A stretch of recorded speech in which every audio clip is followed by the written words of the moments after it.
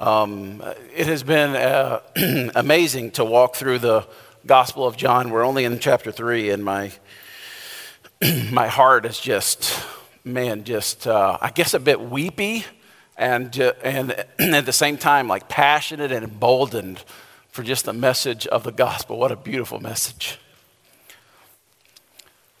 I love that song we sang, Blessed Assurance. Some of those old hymns remind me of just different stages in my own faith.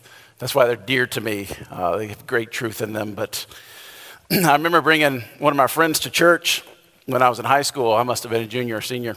And we sang that song. And he hadn't grown up around church, didn't know much about church. I don't know if he had ever been. I just remember afterwards, or as we're singing that song, he turned over and looked at me and be like, "What does it mean to be washed in his blood?" I was like, "Ooh, we'll explain that later." You know, if you grew up around church, it was terminology that was only used in the church, right? I told you the story a couple weeks ago, first time I met Ashley's father, and I said, "Hey, brother," and he said, "I'm not your brother." And I was like, "Word." You know, you use phrases like brother and sister, you know these, that are only familiar if you grew up in church, like a hedge of protection, right? Hedge of protection, traveling mercies.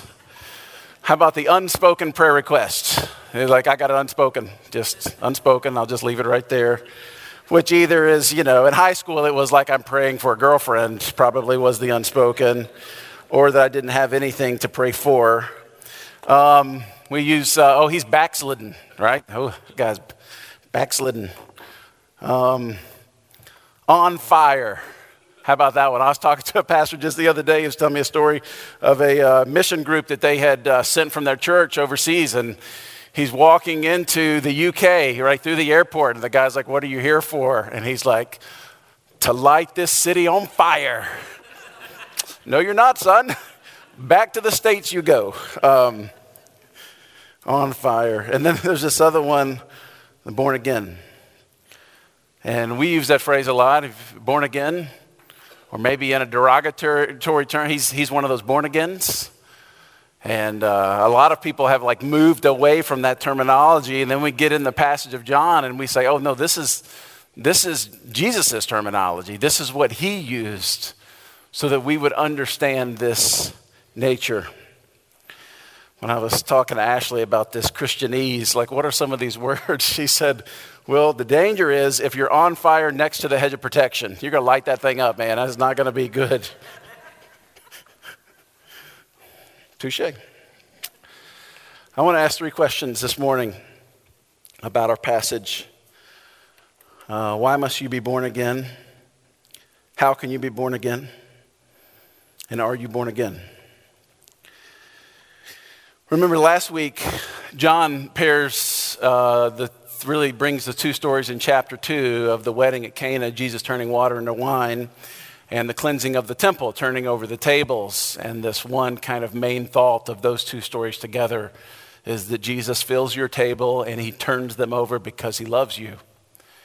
And certainly Jesus created quite a ruckus, and it's on the background of that Nicodemus comes to Jesus. We see that he comes at night. It says in verse 1, there's a man of the Pharisees named Nicodemus, a ruler of the Jews, who came to Jesus by night. So the Pharisees, you know, are the religious elite, the religious group, and he's not just a Pharisee, but he's one of the rulers in their system. And to say he's deeply religious, we have no real concept for how religious they were.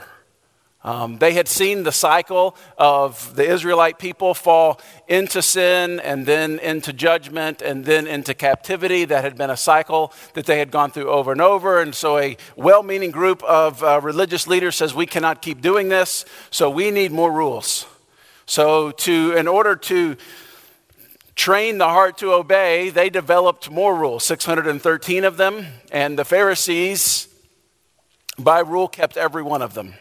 How many steps you could take on a certain day, the tithing of your own herbs. I mean to the dots. And the problem was not in the rules themselves, but in the judgment that they produced. If you didn't keep all those rules, they looked down upon you. real self-righteous kind of way. Nicodemus was raised like any of the other Pharisees in the Jewish school. He had learned the 5 first books of our Old Testament. Probably by the time that he was in 5th or 6th grade, he had learned them all. The further they went in that education, they learned the prophets. They would certainly memorize and sing the Psalms. They knew the wisdom literature of Proverbs. So much so that the Pharisees, what they would stand and talk about is they would be able to quote most of them backwards. They would be able to start at the end of the prophets and quote verse by verse backwards. That's how well they knew them, not just, I learned these one time. This was a man of the Pharisees, a ruler of the Jews. He was religious upon religious. We have nothing in our society that would even paint even close to an accurate picture of how diligent this man tried to serve God. And he comes to Jesus at night, partly probably to avoid the scorn of his other brothers in the Pharisees, but maybe also just so that he would have some time with Jesus alone. No one else asking questions. He could ask the deep questions. Parents, have you ever tried to have an honest, good conversation with kids in the room? And they're always intervening and asking about this. It's almost impossible. So he gets Jesus at night, and he asks the question. He actually didn't even get to the question. I love this, how Jesus does this. Jesus answered the question before he asked the question. Rabbi, we know that you're a teacher come from God, for no one can do these things unless God is with them. This is what he said. Jesus, knowing what's in his heart, I love this. Jesus answered him. Truly, truly, I say to you, unless one is born again, he cannot see the kingdom of God. Nicodemus said, how can a man be born when he is old? This is almost kind of tongue-in-cheek. You can kind of hear him try to figure this out as a man. I know what it was like to be born once. How can a man be born when it's old? We crawl back into the womb of our mother. That's a bad mental picture. Can he enter a second time into his mother's womb and be born? That's what he asked. And Jesus said, truly, truly, I say to you, unless one is born of water and spirit, he cannot enter the kingdom of God. First, he said he can't see the kingdom of God. Now he can't enter the kingdom of God. That which is born of flesh is flesh, and that born of spirit is spirit. Do not marvel that I said to you, you must be born again. The wind blows where it wishes, and you hear its sound, but you do not know where it comes or where it goes. So it is with everyone who is born of the Spirit. You must be born again. Jesus tells Nicodemus multiple times in this passage, and many others that he would encounter along the way. Sometimes he says it a little different. The woman at the well in the next chapter in John 4, the man who was born blind in John 9. On and on, these encounters that Jesus had with these people about entering into the kingdom of God. Even the thief on the cross, as he's hanging there and pending his death. You must be born again.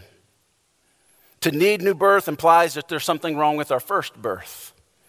According to the Bible, we were born into a state of spiritual death because of the sin of the human race. God had declared in Genesis, the one who sins will surely die. And when we sin, that's exactly what happened. Adam and Eve were driven out of God's presence, if you remember that. And the relationship with God was severed. And at that point, our bodies, which God had intended to sustain us eternally, began to break down, began to die. And you see the effects of that early on, and the older you get, you see more and more of the effects. I went golfing this week, a non-contact sport, and every one of my joints is on fire this morning. At 41, it's just breaking down. Sin's curse affected every part of us, our heart, emotions, our body, our desires, our thoughts.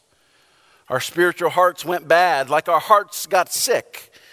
We quit loving what we were supposed to love, and we started loving what we shouldn't love. We were made, you see, with our hearts turned outward towards God and loving others. That was the way that we were created without sin. It was just this outpouring of love, no selfish thought. To see even in the body of Jesus, as the hymn in Philippians 2 says, with no selfish ambition. This is how we were created before sin. Yet when our hearts got sick because of sin, we turned inward, seeking first to love ourselves, to please ourselves, in disregard to God and disregard to others. And the scripture is not silent about this, about the sickness of our heart. In Jeremiah 17, verse 9, he warns us, the heart is deceitful above all things and desperately wicked. Paul says in Romans, it's not just that our hearts were sick, but our emotions were even disordered. What we love is all out of whack. We love God's gifts more than we love Him. We seek to serve ourselves before we serve Him. We use God to get to His gifts. And as evidence of that, what happens when bad things happen to you? You yell at God, God, I've obeyed you, and yet you let me get sick, as if there was some kind of exchange for our obedience. We got a life free of sickness and pain, but that's not how it works. Our emotions are in disorder. Our bodies have become defiled. Just a few months ago, we walked through the book of James, who talks about our own lips are dirty because out of them come hurt and slander to others. Jesus would say, when we destroy someone with our words, when we write them off, I'm so done with that person that we're guilty of murder itself. Sexually, our bodies are defiled because we use our bodies to gratify our own lust rather than to give ourselves to one person in a sexual relationship that God designed. And Genesis 6 says that our thoughts are continually laced with evil. We never have a good thought without the presence of evil somewhere close by. One commentator said, even our own tears of repentance. Usually my repentance contains a mixture of pride. Man, I'm pretty awesome for repenting this way. Or unbelief. I'm not sure if God even really loves me. Louis Giglio says it's impossible to overestimate the corruption sin caused in our hearts. Sin didn't just knock us down or knock us to God's JV team or put us on probation or put us on the slow track to get our mansion in heaven. Sin wiped us out. We are stained through and through. We are by nature, Ephesians 2 says, children of wrath. We can't possibly hope to stand before God stained so thoroughly with sin. We can't possibly do anything to fix ourselves either because the problem is in my heart. And if I were to decide to fix my heart with my tainted self, there's no way I would mess the whole thing up. That's why he says in verse 6, that which is born of flesh is flesh. Sin killed us, and nothing we can do by ourselves to change that. We need something more. He says in verse 5, unless one is born of water and the Spirit, he cannot enter the kingdom of God. Think of the imagery here. Water washes. We need something that cleanses away the guilt and defilement of our sin. And then the Spirit, capital S, the Spirit makes alive. He's alluding to a passage in Ezekiel chapter 36. I think I have this on the screen. And I will sprinkle clean water on you. And you shall be clean from all your uncleanliness, and from all your idols I will cleanse you, and I will give you a new heart, and a new spirit I will put within you, and I will remove the heart of stone from your flesh and give you a heart of flesh. And I will put my spirit within you and cause you to walk in my statutes and be careful to obey my rules. Now this is 600 years before Jesus that God gives Ezekiel this vision. And then in the next chapter, God gives Ezekiel one of the coolest visions of the Old Testament. He took Ezekiel out to a valley filled with skeletons of dead men. Jeff Grubbs, one of our elders here, loves this passage. As a matter of fact, almost every time you pray with him, and I love it, he prays for the Spirit to blow through the valley of dry bones. Ezekiel's there in this vision looking out over this valley of bones everywhere. And he asks him, Ezekiel, can these bones live again? To paraphrase, Ezekiel says, God, I don't think so. They just look like bones. They've been dead for a pretty long time. Then Ezekiel hears the sound of the Spirit, the Holy Spirit. The Old Testament word for spirit was ruach. The New Testament word is pneuma. It's the wind that blows, the supernatural wind that was at work, and the breath that God gave us in the very beginning, alive and at work. Ezekiel hears the sound of the Spirit blowing, and the bones begin to come together. The ligaments and tendons begin to connect, and then the flesh covers these what once were just piles of bones are now an army standing up. And friends, this is what God is doing in the church. And this is what you and I need. We don't need more religion. We don't need more rules. We don't need more resolutions. We don't need to try to come up with a strategy to attach the bone to bone. We don't need to do it the right way just to arrange the bones in the right place. And this is some of the things that we concentrate the most on. No, we need the Holy Spirit of God to blow. God doesn't want just to change your behavior. He wants to change your desires. This is what he said of Ezekiel in verse 27 of 36, and I will put my Spirit, capital S, the Holy Spirit of Jesus Christ within you, and cause you to walk in my statutes and be careful to obey my rules. Not that I will force you to walk in the statutes. No, I will give you the willingness to want to do what's right. That's what the Spirit brings. God doesn't want to just change your behavior. He wants to change your desires. You see, it's not pleasing to God if you obey him because you're forced to. Men, if your wife acted pleasing to you and respectful to you, had you a glass of iced tea every time you came home, but she loved someone else, would that be pleasing to you? If her heart was for someone else, she did all the right things, but her heart was for someone else, would that be pleasing? Of course it would not. It would be mechanical, robotic. That's not what God wants. God didn't create us because he needed robots to obey him or servants. The essence of God, at the very essence, church, you've got to get this. The very essence of God is love. Love that existed eternally between the members of the Trinity way back in Genesis. God created us to share in that perfect supernatural love. As some call it, the supernatural dance. Where we're in relationship with God the Father and God the Son and God the Holy Spirit. And that the love of God is poured in us and reflected back out of us everywhere we go. That's why God created us. He doesn't just want people in heaven who wish they were somewhere else, but simply use his name as a means to escape hell or to get the rewards of heaven. No, he wants people who share in his love, who serve him because they love him, who would be satisfied, who would never be satisfied with heaven if we got there and it gave us all the things we ever desired, but Jesus wasn't there. That would not be heaven. This is what God is creating in our own hearts. Heart of love. A new kind of obedience then is formed. Not where we obey because we're forced to, but out of love for our Father. The dilemma of the human condition is not that we don't behave right, but that we don't love right. Case in point with Nicodemus. He behaved rightly, but he didn't love rightly. It was a disordering of his loves that was the problem in the first place.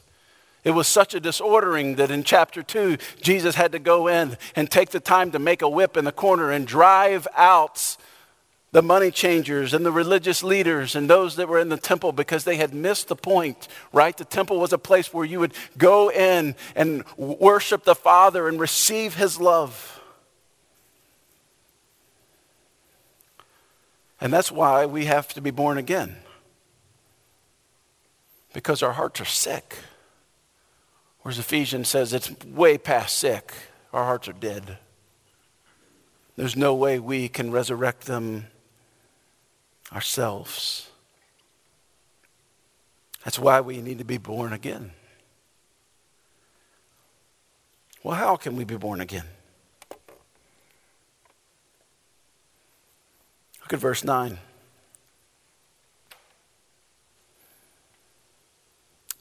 Skip up to verse 7, sorry. Do not marvel that I said to you, you must be born again. The wind blows where it wishes, and you hear its sound, but you don't know where it comes or where it goes. So it is with everyone who is born of the Spirit. Nicodemus said to him, how can these things be?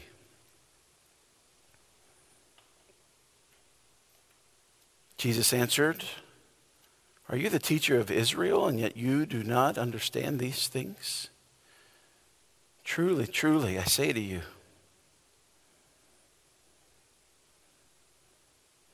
when we see Jesus saying truly, truly, it's this, hey, listen, I'm about to tell you the most important thing you've ever heard. I need you to listen up. We use some version of this as parents when we call our kids by their full name. You know, Hudson Powell Allen, meaning you better listen to the next words coming out of my mouth, son, or it's about to be bad for you. Truly, truly, I say to you, we speak of what we know and bear witness to what we've seen, but you do not receive our testimony. If I've told you earthly things and you don't believe, how can you believe if I tell you heavenly things? No one has ascended into heaven except he who descended from heaven, the Son of Man. And as Moses lifted up the serpent in the wilderness, so must the Son of Man be lifted up, that whoever believes in him may have eternal life. So Nicodemus is struggling. He doesn't understand the wavelength in which Jesus is speaking. Jesus keeps talking about being born again, the flesh being corrupt, the heart being sick. We need a new heart. We need a supernatural body. We need a resurrection of the glory that God bestowed upon everyone in his likeness in their creation. We need a resurrection of that. What sin had killed needed to be resurrected. And this is what Jesus came, and Nicodemus didn't understand. So Jesus goes way back to a story in the Old Testament. Again, Nicodemus, an expert in the Old Testament, would have definitely understood.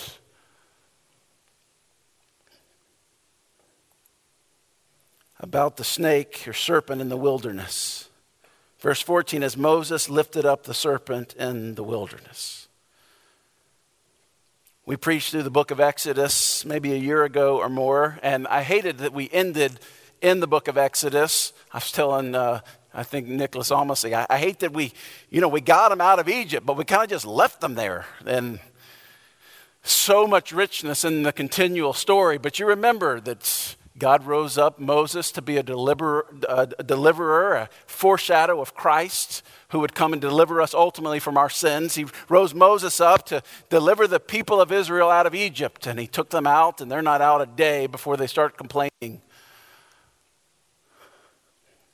Are we there yet? Those of you whose kids say that, and it's so annoying on an 8-hour trip anywhere, are we there yet? Are we there yet?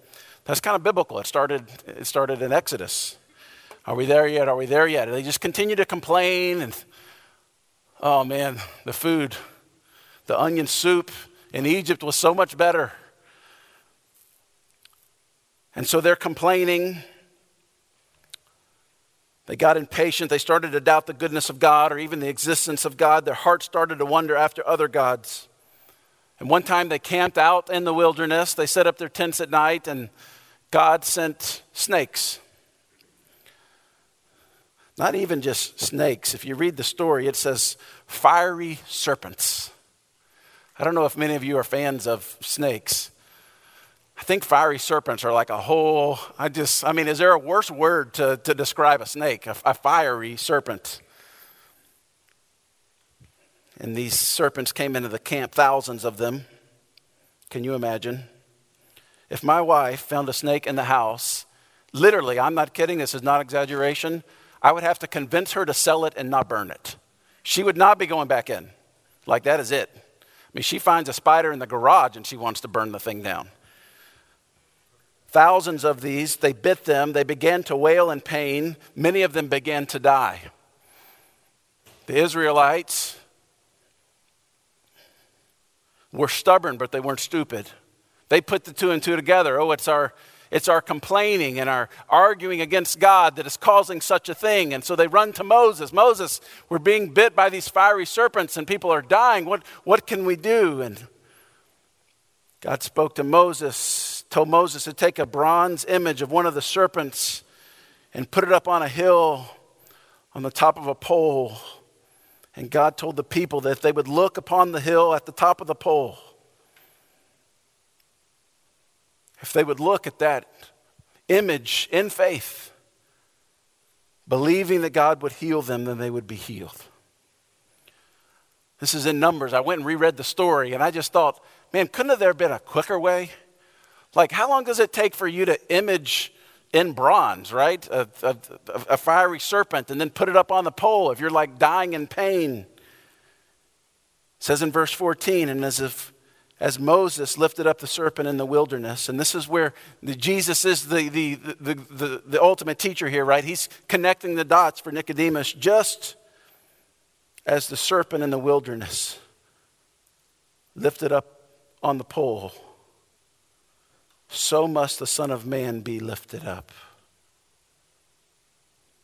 And you can even imagine Nicodemus' question at the moment. So, the Son of God has to be put on a pole and lifted up in the middle of the city for us to be healed? Exactly. Verse 15, that whoever believes in him may have eternal life. This word belief that John uses is not a common in the Greek language. It's really a connection of two words. It doesn't mean cognitive belief, as if Moses was the deliverer or that Abraham was the father of many nations. It's this word that means to trust in, to put weight upon. That whoever believes in him will have eternal life.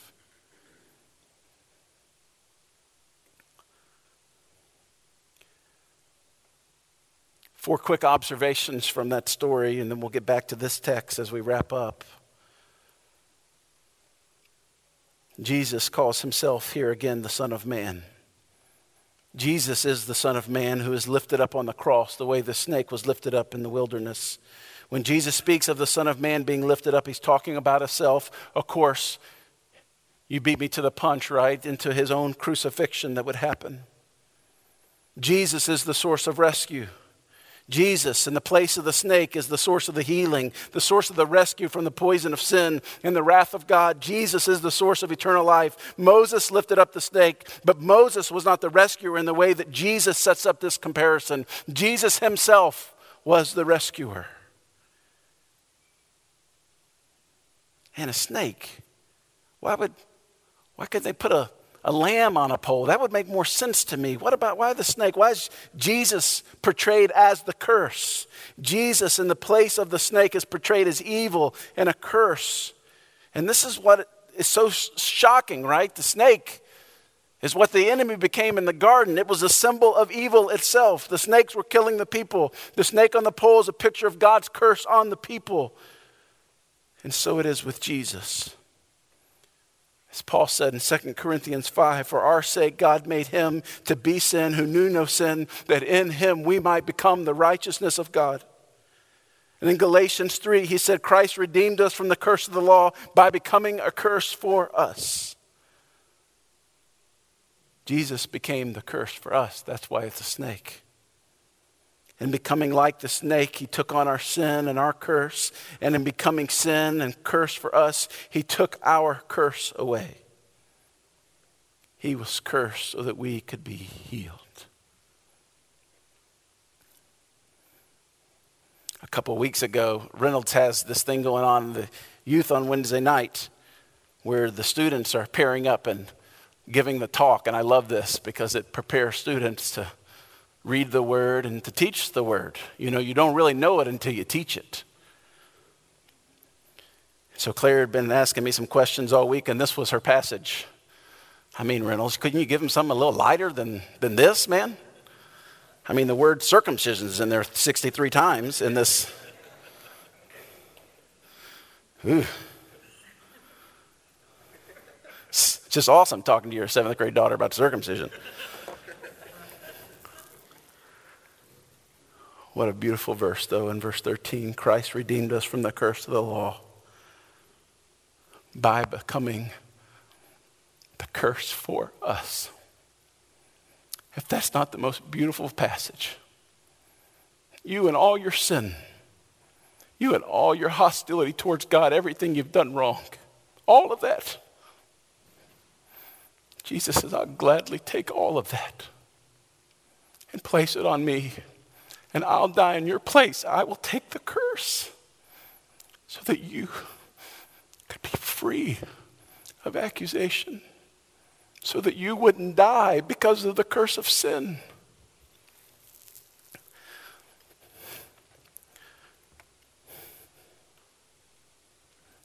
Jesus gives us eternal life. What he gives us from the cross is eternal life. He says the Son of Man must be lifted up, that whoever believes in him may have eternal life. When our sin and God's wrath are taken away, then God is totally for us. And if God is for us, then we never will die, but live forever with him in joy. And this is what eternal life is. It's a future that we look forward to, but it's also a peace that we experience even now, eternal life. That we can walk in the most difficult circumstances.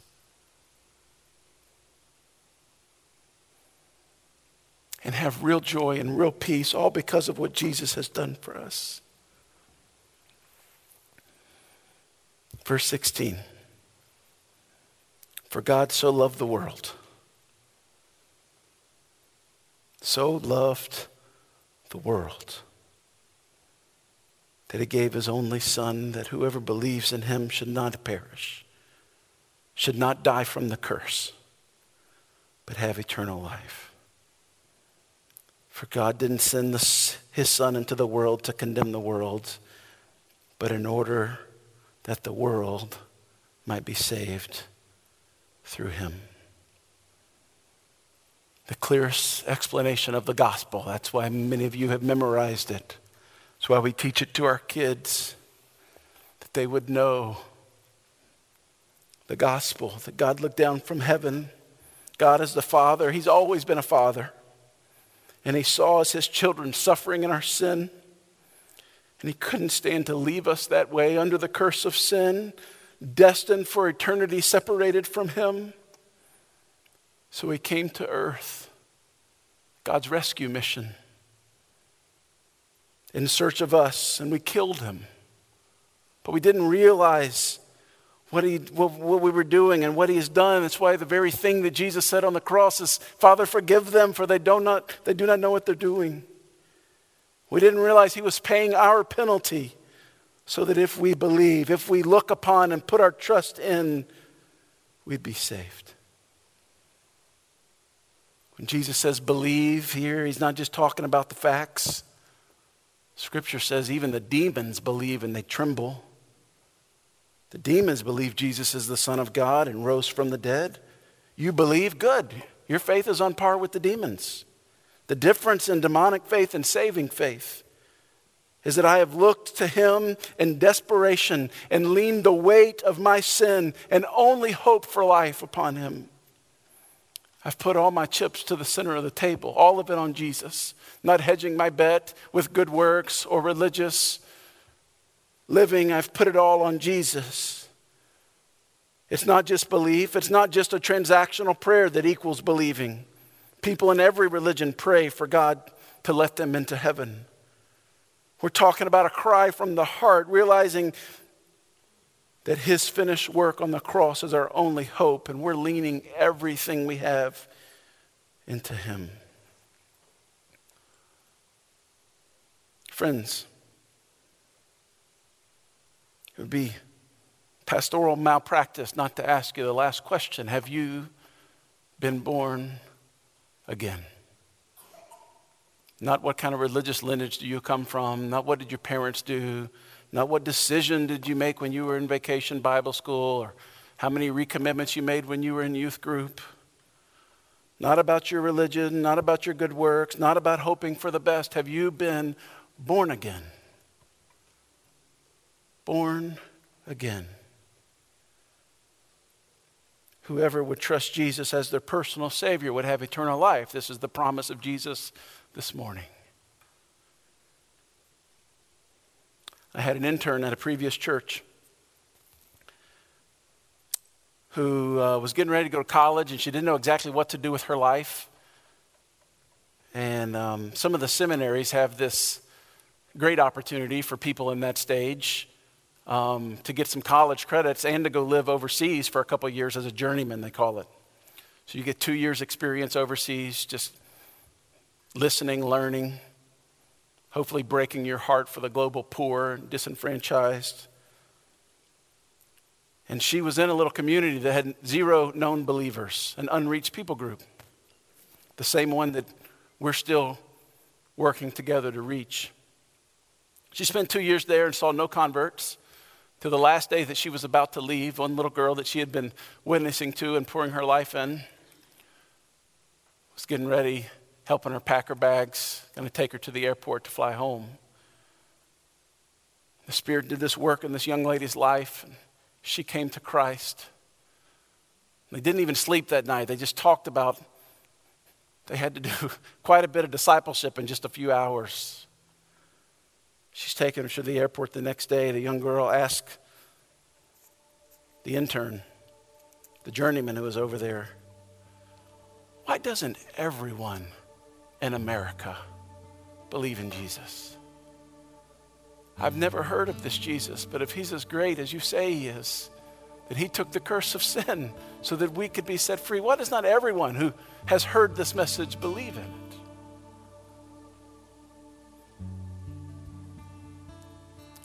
Jesus answers that question for us in verse 19. And this is the judgment, that the light has come into the world, and people have loved darkness rather than the light. They're just comfortable in the dark. They just love the dark. They love their own sin. They love being the God of their own life. They love pleasing themselves and chasing after what makes them comfortable. They love the darkness rather than the light.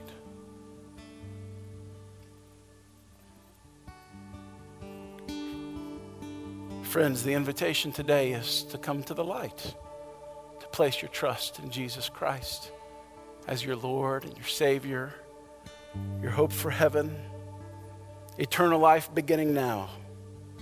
I talked to someone the other day, just at a small talk, and I said something like, man, hasn't this been the craziest year?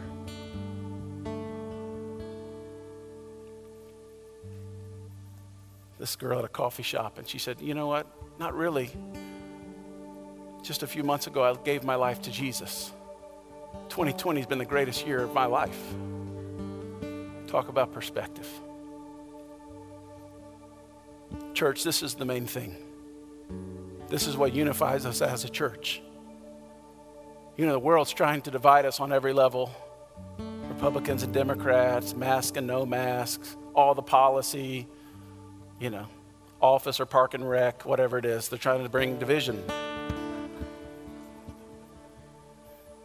But church, this is our main thing. This is why we're here, to see lost people become saved people. This is it. Lost people into saved people. And it's not the saving that we do. We're just heralds of this beautiful message that you don't have to live in your own sin. Jesus died to take it. Would you come to him? Let me pray for us. We're going to take communion here in just a minute, but I just want to give us some time, just right where you're at. For those of you who entered into a saving relationship with Jesus a long time ago, maybe you would just remember that this morning and thank the Lord for it. That he called you out of darkness into his marvelous light.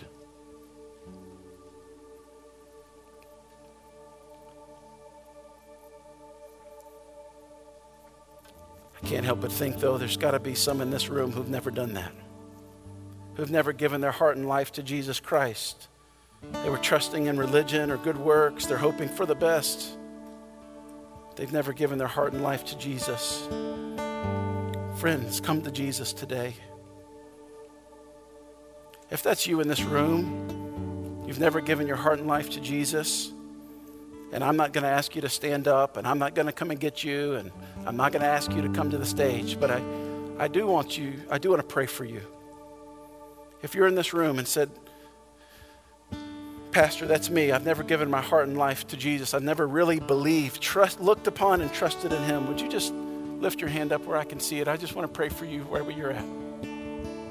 Just one hand. Anybody else? No one's looking around. Just, hey, Pastor, you pray for me. I've got some resistance. There's another. Anybody else? You can put your hand down. Anybody else? I've never trusted in Jesus Christ as my Lord and Savior. Pastor, would you pray for me?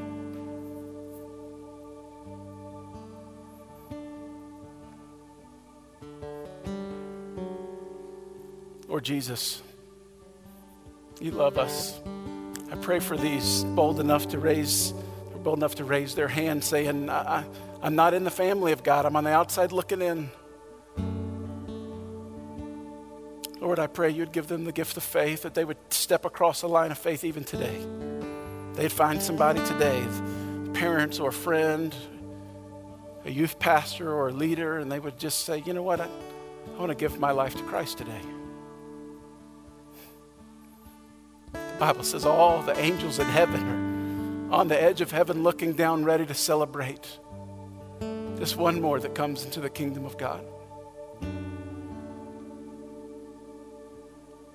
So God, with all faith, we pray that you would grant them the gift of faith, that we would accept new brothers and sisters into the family of God today. For the rest of us, Lord, give us passion and boldness to be evangelists of this great message of Jesus. Lord, as Jason and I and Phil have been praying for months and months now, Lord, that you would bring the harvest. There's so many people in our city that are so broken, so discouraged, so burdened, in the dark.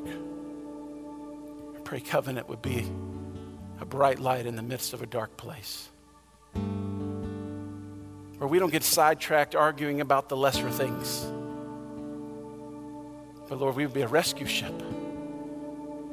to seek and to save the last, the lost, and the least. It's in Jesus' name we pray, amen.